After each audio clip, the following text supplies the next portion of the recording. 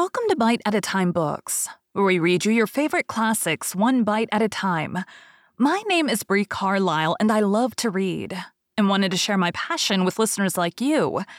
If you want to know what's coming next and vote on upcoming books, sign up for our newsletter at biteatatimebooks.com. You'll also find our new t-shirts in the shop, including podcast shirts and quote shirts from your favorite classic novels. Be sure to follow my show on your favorite podcast platform so you get all the new episodes. You can find most of our links in the show notes, but also our website, biteatatimebooks.com, includes all of the links for our show, including to our Patreon to support the show, and YouTube, where we have special behind the narration of the episodes. We're part of the Bite at a Time Books Productions Network.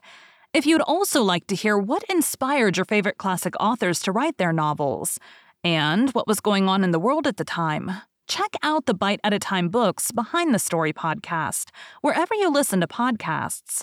Please note, while we try to keep the text as close to the original as possible, some words have been changed to honor the marginalized communities who've identified the words as harmful, and to stay in alignment with Bite at a Time Books' brand values. Today we'll be continuing Frankenstein by Mary Shelley. Letter 3. To Mrs. Saville, England, July 7th, 1700. My dear sister, I write a few lines in haste to say that I am safe and well advanced on my voyage. This letter will reach England by a merchantman now on its homeward voyage from Archangel, more fortunate than I, who may not see my native land, perhaps for many years. I am, however, in good spirits. My men are bold and apparently firm of purpose, nor do the floating sheets of ice that continually pass us, indicating the dangers of the region towards which we are advancing, appear to dismay them. We have already reached a very high latitude, but it is the height of summer, and although not so warm as in England, the southern gales which blow us speedily towards those shores which I so ardently desire to attain breathe a degree of renovating warmth which I had not expected. No incidents have hitherto befallen us that would make a figure in a letter. 1 or 2 stiff gales and the springing of a leak are accidents which experienced navigators scarcely remember to record, and I shall be well content if nothing worse happen to us during our voyage. Adieu, my dear Margaret. Be assured that for my own sake, as well as yours, I will not rashly encounter danger.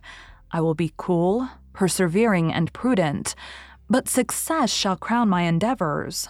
Wherefore not? Thus far I have gone, tracing a secure way over the pathless seas, the very stars themselves being witnesses and testimonies of my triumph. Why not still proceed over the untamed yet obedient element? What can stop the determined heart and resolved will of man? My swelling heart involuntarily pours itself out thus, but I must finish. Heaven bless my beloved sister, R.W. Letter 4. To Mrs. Saville, England, August 5th, 1700. So strange an accident has happened to us that I cannot forbear recording it. Although it is very probable that you will see me before these papers can come into your possession, last Monday, July 31st, we were nearly surrounded by ice, which closed in the ship on all sides, scarcely leaving her the sea room in which she floated. Our situation was somewhat dangerous, especially as we were compassed round by a very thick fog. We accordingly lay to, hoping that some change would take place in the atmosphere and weather. About 2 o'clock, the mist cleared away, and we beheld, stretched out in every direction, vast and irregular plains of ice, which seemed to have no end. Some of my comrades groaned, and my own mind began to grow watchful with anxious thoughts, when a strange sight suddenly attracted our attention and diverted our solicitude from our own situation. We perceived a low carriage, fixed on a sledge and drawn by dogs, pass on towards the north. At the distance of half a mile, a being which had the shape of a man, but apparently of a gigantic stature, sat in the sledge and guided the dogs. We watched the rapid progress of the traveler with our telescopes until he was lost among the distant inequalities of the ice. This appearance excited our unqualified wonder. We were, as we believed, many hundreds of miles from any land, but this apparition seemed to denote that it was not, in reality, so distant as we had supposed. Shut in, however, by ice, it was impossible to follow his track, which we had observed with the greatest attention. About 2 hours after this occurrence, we heard the ground sea, and before night the ice broke and freed our ship. We, however, lay to until the morning, fearing to encounter in the dark those large loose masses which float about the breaking up of ice. I profited of this time to rest for a few hours. In the morning, however, as soon as it was light, I went upon deck and found all the sailors busy on one side of the vessel, apparently talking to someone in the sea. It was, in fact, a sledge like we had seen before, which had drifted towards us in the night on a large fragment of ice. Only one dog remained alive, but there was a human being within it whom the sailors were persuading to enter the vessel. He was not, as the other traveler seemed to be, a savage inhabitant of some undiscoverable island, but a European. When I appeared on deck, the master said, "Here is our captain, and he will not allow you to perish on the open sea." On perceiving me, the stranger addressed me in English, although with a foreign accent. "Before I come on board your vessel," said he, "will you have the kindness to inform me whither you are bound?" You may conceive my astonishment on hearing such a question addressed to me from a man on the brink of destruction, and to whom I should have supposed that my vessel would have been a resource, which he would not have exchanged for the most precious wealth the earth can afford. I replied, however, that we were on a voyage of discovery towards the northern pole. Upon hearing this, he appeared satisfied and consented to come on board. Good God, Margaret, if you had seen the man who thus capitulated for his safety, your surprise would have been boundless. His limbs were nearly frozen, and his body dreadfully emaciated by fatigue and suffering. I never saw a man in so wretched a condition. We attempted to carry him into the cabin, but as soon as he had quitted the fresh air, he fainted. We accordingly brought him back to the deck and restored him to animation by rubbing him with brandy and forcing him to swallow a small quantity. As soon as he showed signs of life, we wrapped him up in blankets and placed him near the chimney of the kitchen stove. By slow degrees, he recovered and ate a little soup, which restored him wonderfully. 2 days passed in this manner before he was able to speak, and I often feared that his sufferings had deprived him of understanding. When he had in some measure recovered, I removed him to my own cabin and attended on him as much as my duty would permit. I never saw a more interesting creature.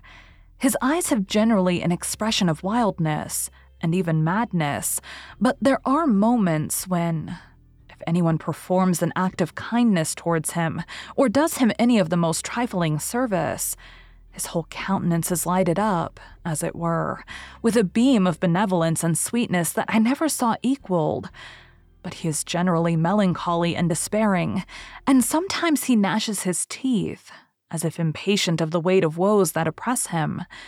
When my guest was a little recovered, I had great trouble to keep off the men, who wished to ask him 1,000 questions. But I would not allow him to be tormented by their idle curiosity, in a state of body and mind whose restoration evidently depended upon entire repose. Once, however, the lieutenant asked why he had come so far upon the ice in so strange a vehicle. His countenance instantly assumed an aspect of the deepest gloom, and he replied, "To seek one who fled from me." "And did the man whom you pursued travel in the same fashion?" "Yes." "Then I fancy we have seen him, for the day before we picked you up, we saw some dogs drawing a sledge with a man in it across the ice." This aroused the stranger's attention, and he asked a multitude of questions concerning the route which the demon, as he called him, had pursued. Soon after, when he was alone with me, he said, "I have doubtless excited your curiosity, as well as that of these good people, but you are too considerate to make inquiries. Certainly, it would indeed be very impertinent and inhuman of me to trouble you with any inquisitiveness of mine. And yet you rescued me from a strange and perilous situation. You have benevolently restored me to life." Soon after this, he inquired if I thought that the breaking up of the ice had destroyed the other sledge. I replied that I could not answer with any degree of certainty, for the ice had not broken until near midnight, and the traveler might have arrived at a place of safety before that time, but of this I could not judge. From this time, a new spirit of life animated the decaying frame of the stranger. He manifested the greatest eagerness to be upon deck to watch for the sledge which had before appeared, but I have persuaded him to remain in the cabin, for he is far too weak to sustain the rawness of the atmosphere. I have promised that someone should watch for him and give him instant notice if any new object should appear in sight. Such is my journal of what relates to this strange occurrence up to the present day. The stranger has gradually improved in health, but is very silent and appears uneasy when anyone except myself enters his cabin. Yet his manners are so conciliating and gentle that the sailors are all interested in him, although they have had very little communication with him. For my own part, I begin to love him as a brother, and his constant and deep grief fills me with sympathy and compassion. He must have been a noble creature in his better days, being even now in wreck so attractive and amiable. I said in one of my letters, my dear Margaret, that I should find no friend on the wide ocean, yet I have found a man who, before his spirit had been broken by misery, I should have been happy to have possessed as the brother of my heart. I shall continue my journal concerning the stranger at intervals, should I have any fresh incidents to record. August 13th, 1700. My affection for my guest increases every day. He excites at once my admiration and my pity to an astonishing degree. How can I see so noble a creature destroyed by misery without feeling the most poignant grief? He is so gentle, yet so wise. His mind is so cultivated, and when he speaks, although his words are cold with the choicest art, yet they flow with rapidity and unparalleled eloquence. He is now much recovered from his illness and is continually on the deck, apparently watching for the sledge that preceded his own. Yet although unhappy, he is not so utterly occupied by his own misery, but that he interests himself deeply in the projects of others. He has frequently conversed with me on mine, which I have communicated to him without disguise. He entered attentively into all my arguments in favor of my eventual success, and into every minute detail of the measures I had taken to secure it. I was easily led by the sympathy which he evinced to use the language of my heart, to give utterance to the burning ardor of my soul, and to say, with all the fervor that warmed me, how gladly I would sacrifice my fortune, my existence, my every hope to the furtherance of my enterprise. One man's life or death were but a small price to pay for the acquirement of the knowledge which I sought, for the dominion I should acquire and transmit over the elemental foes of our race.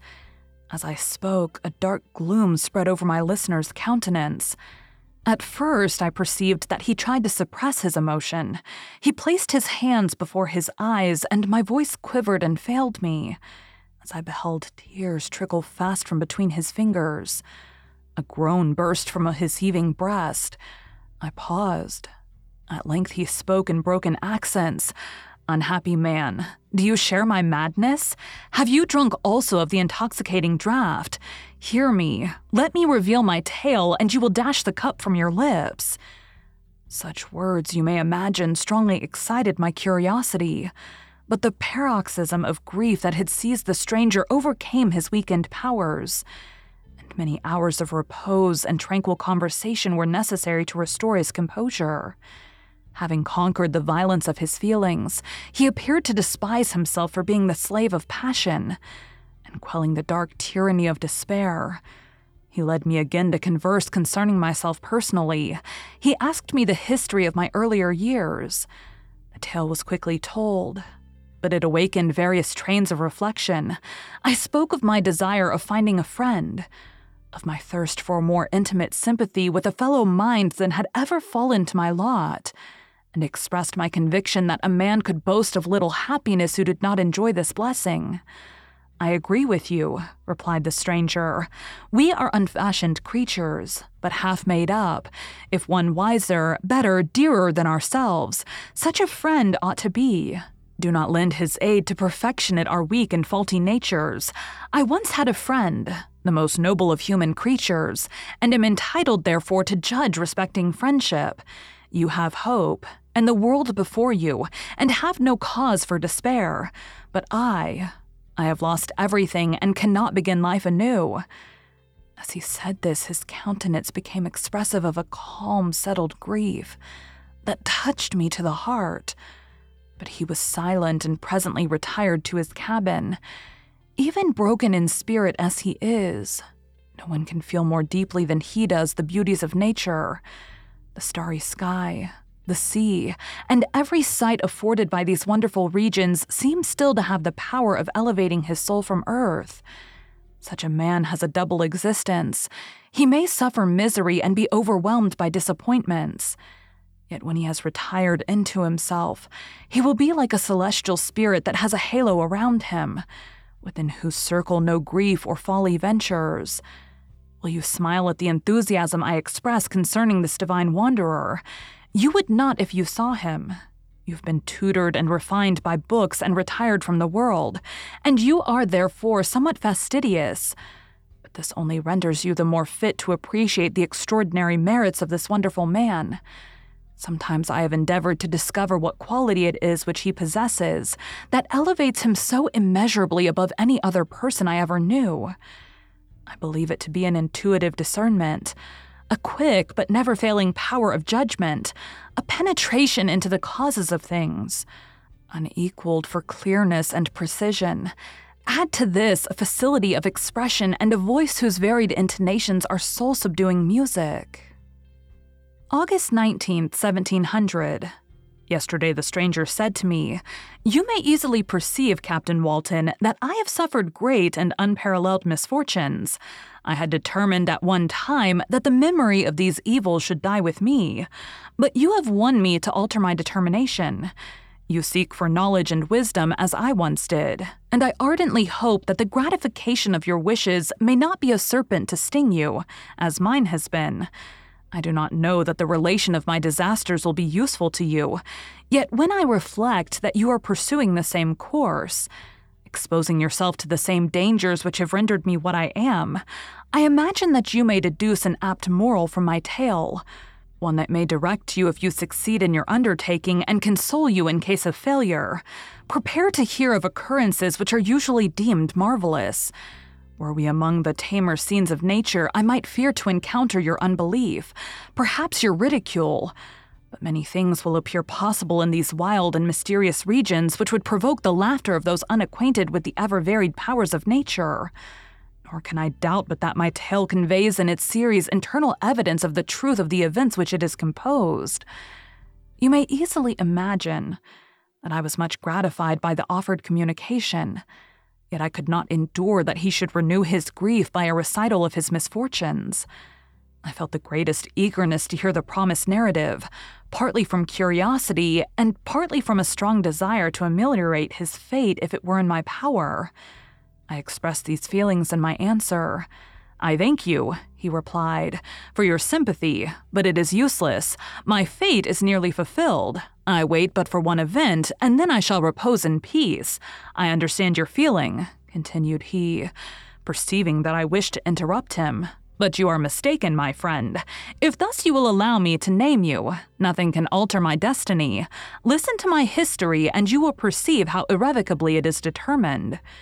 He then told me that he would commence his narrative the next day when I should be at leisure. This promise drew from me the warmest thanks.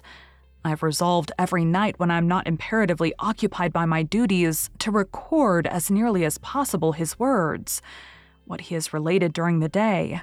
If I should be engaged, I will at least make notes. This manuscript will doubtless afford you the greatest pleasure, but to me, who know him, and who hear it from his own lips, with what interest and sympathy shall I read it in some future day? Even now as I commence my task, his full-toned voice swells in my ears. His lustrous eyes dwell on me with all their melancholy sweetness. I see his thin hand raised in animation, while the lineaments of his face are irradiated by the soul within. Strange and harrowing must be his story, frightful the storm which embraced the gallant vessel on its course and wrecked it. Thus. Thank you for joining Bite at a Time Books today, while we read a bite of one of your favorite classics. Again, my name is Bree Carlisle, and I hope you come back tomorrow for the next bite of Frankenstein. Don't forget to sign up for our newsletter at biteatatimebooks.com and check out the shop. You can check out the show notes or our website, biteatatimebooks.com, for the rest of the links for our show. We'd love to hear from you on social media as well.